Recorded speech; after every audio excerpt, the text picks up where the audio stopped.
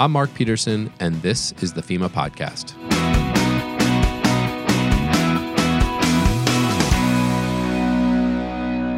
When you think about disasters, your first thoughts probably go to hurricanes or tornadoes, wildfires, or floods, affecting any number of communities across the country.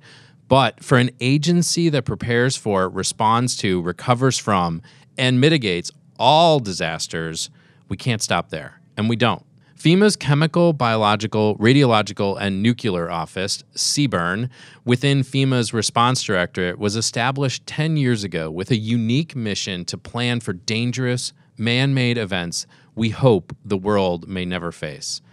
The team is charged with planning and preparing for a potential nuclear, biological, and chemical incident while also providing technical resources enabling the rest of the agency to carry out its mission if such a disaster occurs.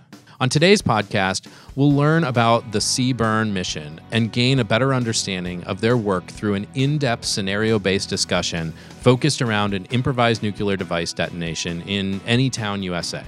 While such a threat is likely one of the worst our nation could face, you'll hear how the process FEMA takes in preparing for such an event is not dissimilar from the process taken to prepare for other threats. Today, we're going to talk about the CBRN office, which is the Chemical, Biological, Radiological, and Nuclear Office at FEMA, which actually resides within the FEMA Response Directorate. And I'm joined by a group of individuals from that program. Sean Crawford, who's the director of the office. Sean, thanks for joining the podcast. Yeah, thanks for having us, Mark. And then Tim Chrysler, who's one of the program managers here, right? Yes, thanks. Tim, sorry. And then Len Willits. Yep. Also one of the program managers within the office. Thanks so much for joining you. I think this is going to be a very interesting conversation where we're really learning about some of the more unique offices within FEMA and some of the work that you're doing to prepare for and potentially respond to some of the more dangerous threats that the country and the world really faces, right? Yes, that's right. So, Sean, bring us back to the start of the office. How did this office, the Chemical, Biological, Radiological, and Nuclear Office, take shape within FEMA? So in 2006, there were some authorities that were granted and transferred down to FEMA and the administrator after the Post-Katrina Reform Act. And one specifically is Tim's program, the Domestic Emergency Support Team, and also the Nuclear Incident Response Team. These two programs were mandated that FEMA actually put these programs into play and work with the agencies necessary to make these things happen. And those were just the two authorities that kind of seeded the office. And so, back in 2006, when they were transferred, there wasn't any funding, but as the office sort of evolved originally under the Tactical Incident Support Branch, then it became, we were able to get funding and actually start to kick some of these programs off. And so when you're talking about these programs, what are you primarily looking at on a day-to-day basis? The preparedness aspect, the potential for responding? So it's a great question. I think primarily what it looks at is the response piece of this. There's elements of preparedness, there's elements of planning, there's elements of policy, training and exercises, and building capability. But I think in the essence of FEMA, yes, we're always preparing. But I think in the cases of what we're trying to do is help ensure that state and locals are prepared for these sorts of incidents. So your office is only one piece of the larger response directorate, which is also looking at things like planning. And so how are you linking up with some of the planning elements, say here at headquarters or even in the FEMA regions that are working closely with the states? How are you linked up as a sort of a subject matter expert? Is that fair to say? Sure. Okay, so as a subject matter expert within these particular topics or issues, how are you linking back with the planning elements? So we support the planning elements. I think a lot of the plans that we've helped with in terms of the improvised nuclear device planning, that was a big topic for FEMA in the first 7 or 8 years of this program, helping those regions, helping those municipalities develop plans to prevent or respond to these sorts of threats. We do provide subject matter experts. We provide planning tools. We provide scenario-based information models and things like that. So we provide a lot of the backbone to these plans so that the planners can actually build a very robust plan. Because you can't really develop a plan without truly understanding the threat. Correct. Right. And so do you work with other federal agencies, other experts, to sort of gather that expertise, or do you have it in-house? Oh, absolutely. I think primarily, FEMA's basis as a coordinating agency, we have to reach out to those folks because Department of Energy, the Environmental Protection Agency, HHS, Health and Human Services, all these elements bring a lot of expertise to bear, specifically within the Department of Energy's laboratory network. Lawrence Livermore National Lab, Sandia National Lab, and a lot of these other elements have provided the subject matter expertise, the scientific backbone behind actually our planning efforts. So we've leveraged them quite a bit over the years to help inform this planning capability. Are there any particular large-scale planning efforts that you can point to that we've done over the last several years that have really, I don't know, in your mind, really shown the benefits of that interagency planning effort? I think most recently has been the national security emergency planning that we've done, not only internal to the agency, but externally as well. So looking at the possibility of a nation-state threat, and how does FEMA go back to the days of like the civil defense era in terms of employing communication capabilities, communication messaging, the planning efforts in terms of how state and locals warn their constituents and actually shelter and evacuation decisions. So this has been one of the more recent events that have occurred, and I've quite frankly, without the coordination and the partnerships between not only our federal and state and local partners, but you just wouldn't have that sort of success when it comes to planning. That's an example of something that, right out of the headlines, something that the public really is seeing in the news day after day. But there's been other events that your office has gotten involved in over the years, and I'm thinking Ebola.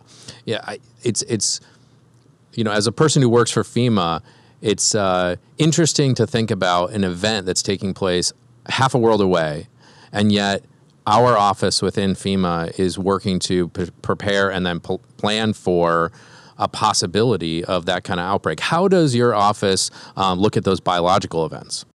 So we look at what's coming out of our partners at HHS and the World Health Organization and getting information from those types of organizations. But what we really are trying to concentrate and focus on is the potential for a domestic incident. If cases actually come into the United States, we have to make sure that we're prepared for that sort of situation. So it could potentially spread quite rapidly. So we have to be postured with our partners to deal with something like that. So it's incumbent upon us to do that preparatory planning in the event of something possibly going wrong. These four scenarios, these four threats, chemical, biological, radiological, and nuclear, are so complex in the way that we as a federal government might respond to. I wonder, do they lend themselves to better planning for, say, natural hazards like tornadoes and floods and hurricanes? Do you work with those other planners at all? So I think we all do that sort of planning during hurricane season or preparing for earthquakes. So I think we all kind of have interchangeable hats, and so our thinking processes are probably the same way they would be for those types of scenarios. I know for a fact that, how FEMA's authorities have changed in terms of leaning forward for hurricanes, and FEMA's ability to lean forward and posture resources ahead of time has kind of changed how we do business in the CBRN realm too, because certain entities that we work with, we can posture ahead of time in the event of something possibly happening. So we're always trying to lean forward in the CBRN realm as well. So let's talk specifically about an example like Ebola. How does your office work on that front? So I think up front we would work primarily with our chief medical officer who's in-house, who is receiving the information. We're informing our leadership. We're working with our consequence management folks across the spectrum, from HHS to CDC to folks within DHS. And so we're looking at, not only the protection factor of ports and entries, borders, things like that. So protection factors are up, and we're looking at how to necessarily be aware of signs of individuals possibly being infected, things like that. But also looking at how we can plan ahead of time in terms of in case these things happen. How do we deal with the surge on hospitals? How do we deal with logistics factors? Things like that. So there's a lot of planning factors that we can put into play that associate with day-to-day ops when it comes to hurricanes and things like that. So you brought up how unique these scenarios could be, vice the traditional threats that we face. I think there's some thought also to say that while the threats that we may face as a result of the specific contagion or whatever it may be, the process by which we work the threats falls in line similarly to how we work disasters and earthquakes. So we gather intelligence, we gather information through a broad range of partners. For a hurricane, we're getting information from NOAA and the National Hurricane Center. Very similar with this, we're working with our mission partners to gather that information. Getting back to Mr. Dozier's podcast, we go through the crisis action planning process, and then we devise a plan. And then at a certain point in conversation with leadership, we implement that plan. All right, so maybe the best way to talk about the work that your office is really engaged in is through talking about it in the context of a scenario. So let's pose a hypothetical. Let's say that there is a law enforcement or intelligence agencies have at least gotten wind that there might be a threat to any town USA of some kind of large magnitude explosion or event. And that's what we know so far. So, Tim, how would your office be picking up from there?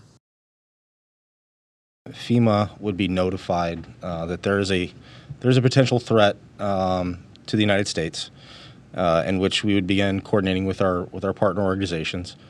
And we have a few resources that would likely be stood up, a couple of different teams. The first would likely be the Consequence Coordination Management Unit, or the CMCU.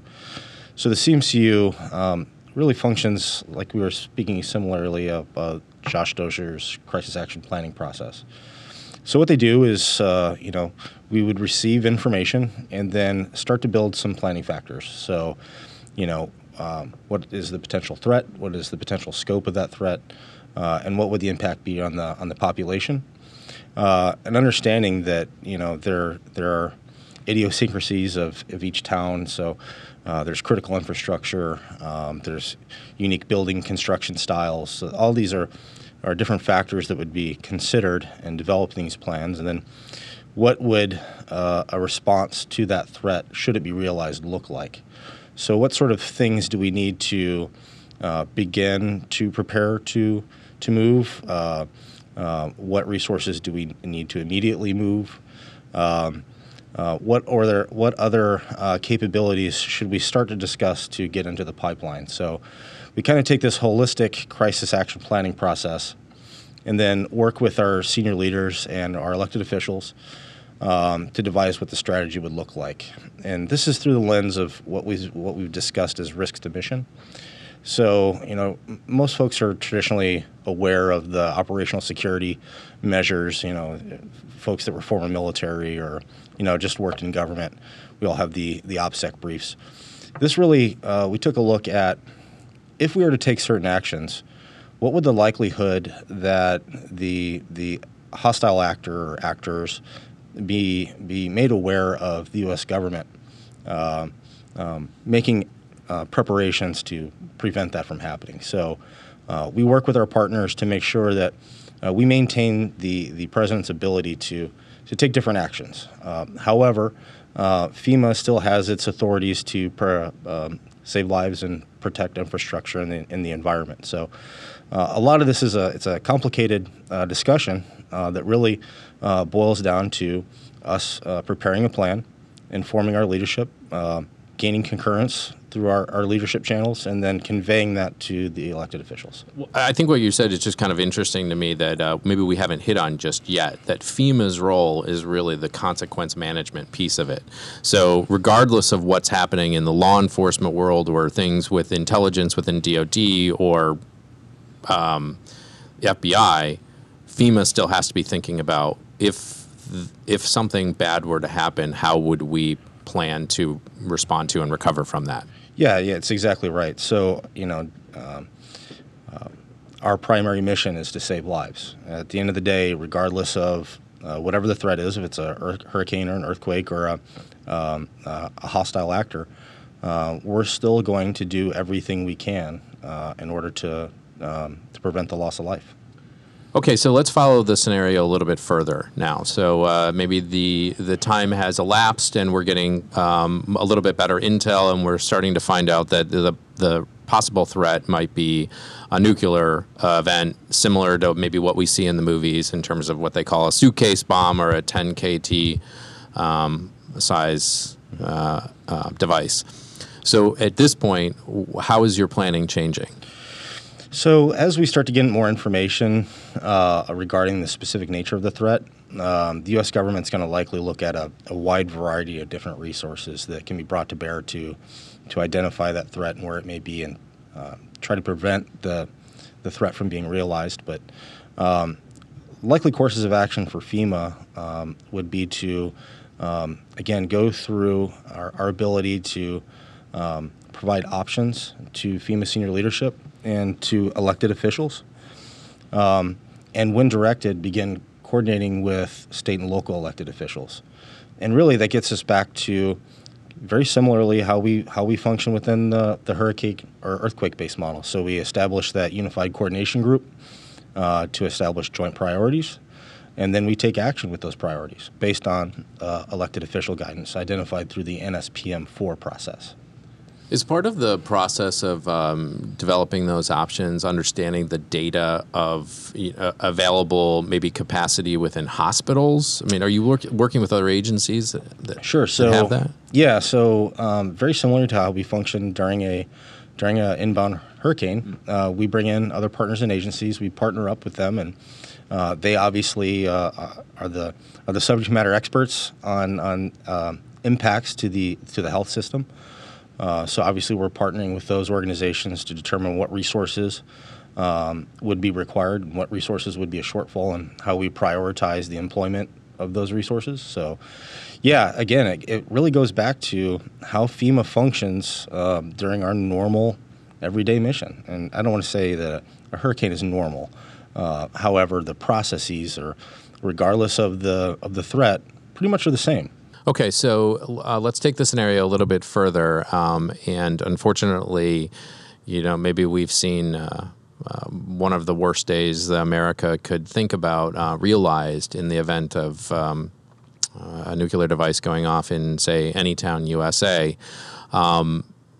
So there's been this massive blast with all the cascading impacts that you might think about, or that we don't want to think about. Can you paint me a picture of what we're looking at in terms of the impacts? So immediately upon detonation, you get a massive flash that blinds people for up to 10 miles. This is, I think, notoriously brighter than the sun by a million times. And it will cause massive car wrecks. It will cause downed aircraft. It will cause anyone who is operating something to be disrupted. And so it's a temporary blindness, but it's enough to cause a significant impact during the initial flash. Once that initial shock wave comes, that's where you get the impact infrastructure and basically taking down buildings, destroying bridges and any other infrastructure that's within the blast zone. It does get filtered out quite a bit by the ground detonation aspect, because half the detonation is absorbed by the earth, but then you get the urban canyon effects where streaming down roadways and things like that, you get kind of channeling of pressure. So a ground detonation is significantly different than what we used to see from the aerial detonations from the duck and cover days of the 1950s and 60s. Essentially, we almost assumed that the city would be entirely annihilated based on what we saw with, beginning with Hiroshima and Nagasaki, but the ground detonation is quite a bit different. So we looked at the models, and essentially we have a very hot zone within probably 1,000 feet around the detonation point, and then you have a lot of contaminated debris. And as far as I know, debris could be 3 stories high around the hot zone. And so as you get out further and further, a couple miles out, then you have what's called the light damage zone, or the moderate damage zone. Excuse me. That moderate damage zone, you have damaged buildings, damaged infrastructure, but that's where the majority of the self-evacuation will occur. And into the light damage zone, which is further out, that's where you still see damaged infrastructure and whatnot, but that's where the majority of the life-saving will take place, people actually going in. So it's a pretty horrific zone picture to look at, but it's manageable if we focus on how our plans are developed based on how we respond. Now, at this point, how is the CBRN office coming into play? So we discussed the Consequence Management Coordination Unit and how they perform crisis action planning and the preparatory consequence management. At that point, the CMCU would likely devolve into our traditional National Response Coordination Center, located at FEMA headquarters in the mezzanine deck. So the NRCC would begin carrying out its functions. One caveat would be the addition of the Nuclear Radiological Incident Task Force, or the NRITF, that's stood up by our office. And obviously, Sean, I could probably give you guys some better data on what that transition process looks like and the roles and responsibilities of the NRITF. Yeah, so when the NRCC stands up, then it's the Stafford Act Declaration. And the NRCC, just for listeners who don't know, that is FEMA's Emergency Operations Center. That's where all the agencies come together. That's correct. Okay. That's where we employ all the emergency support functions and really bring all capabilities to bear. And so, again, like Tim said, it's really about FEMA doing its normal business. What the Nuke Rad Incident Task Force does is it brings together the relevant agencies that can help inform the scientific and technical decisions to help save lives. So whether it's the radiation issues that they have to deal with in terms of whether it's just the plume laydown or whether it's the actual contaminants on vehicles that are being used to bring resources in or extract bodies and people out of the hot zone and moderate zone. There's PPE issues. There's all sorts of issues that this group can focus on, and it really helps inform decision makers on how to prioritize whether it's certain types of purchases or resources, or how we should kind of leverage what capabilities the interagency brings to bear. And again, it's all about life saving. So focusing on that as our primary goal. And I think before this all gets underway, once that detonation occurs, there's going to be a huge plume. And I think that's where IMAC really plays in. And it's, Len, you want to? IMAC, give me. Yeah, so IMAC is the Interagency Modeling and Atmospheric Assessment Center. And kind of touch on, so we kind of play both sides of the house. We'll work with the CMCU pre-detonation. And what we do is we can give decision makers an idea of what we're dealing with, what the impact would be based off the assumptions. So as that intelligence starts coming in and we get an idea of what we're working with, we can go to our modelers between DOD and DOE, and they'll start developing that situational awareness tool that we can begin planning around. Once the detonation happens, if the detonation happens, IMAC will continue to model the events on the ground and provide that information to senior leaders here at the federal level, plus also feed that information down to state and locals. A lot of communities don't have the modeling capabilities that we have here at the federal level, so we're able to push that down and give them that information. So it's a big push for us to get it down to them as soon as possible, so decision makers can start using that information to make life-saving decisions. So. Yeah, because in the scenario that we're talking about here, where you have a significant boom going off, you also have to realize that you could be dealing with a radiological event states away, exactly. Right? And And so that planning is far more than just within the jurisdiction where the incident took place. Yeah, and I think it's so key to have that one model available for everybody, because I think what we ran into in the past, multiple models have been generated pointing wind directions in different routes, and that's created a lot of confusion for the emergency response organizations. So one model to all event partners provides just that footprint, that predictive footprint, until it's essentially characterized by ground data collected by first responders. So those the impacts that are part of the detonation, they involve power loss, power outages, potential loss of agricultural areas because of the radiation, all of those other recovery issues. Now, does your office stay involved into the recovery planning? I mean, have you all worked with the Federal Disaster Recovery Coordinator's office and thinking through those planning aspects? So we have over the years. One of the things that we do, as I mentioned earlier, with our nuclear incident response team program, it works hand in hand with the Department of Energy and the Environmental Protection Agency. These two entities sort of do a handoff from the response side to the recovery side.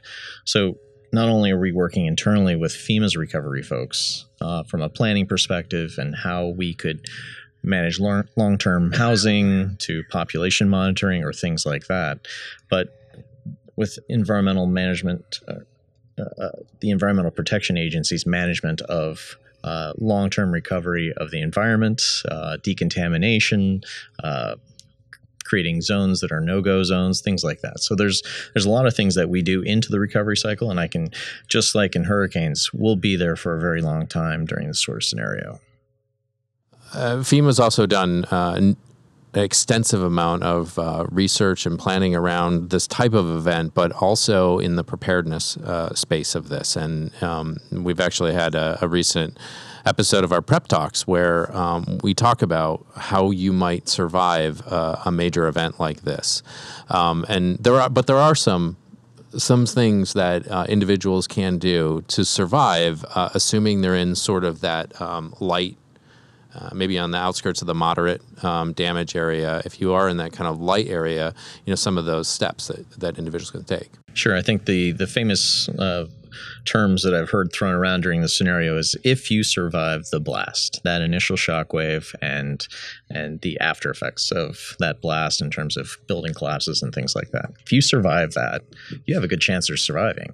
But it's more or less trying to make sure that you can shelter in place in a stable structure. The recommendations is go inside, stay tuned. So if you have the ability to go inside, that's great. Go there. Your chances of surviving long-term for the rest of your life are great, as long as you can stay inside at least 12 to 24 hours. And if you have the ability to do that, then you're in good shape. If you are not in the zone and you are instructed to evacuate right away, then your chances are even greater. But bottom line, go inside. Stay inside. Yeah, it's about location and time. That's correct. Right. So if you can be in the right location, a safe location, and you can wait it out for roughly 24 hours, you increase your chances because it's a radiological event. Right. I don't think a lot of people know the differences between what happens with a nuclear power plant and what happens with a nuclear bomb, with a fission reaction, and the degradation of the strength of the radiation versus what's being dispersed through a nuclear power plant.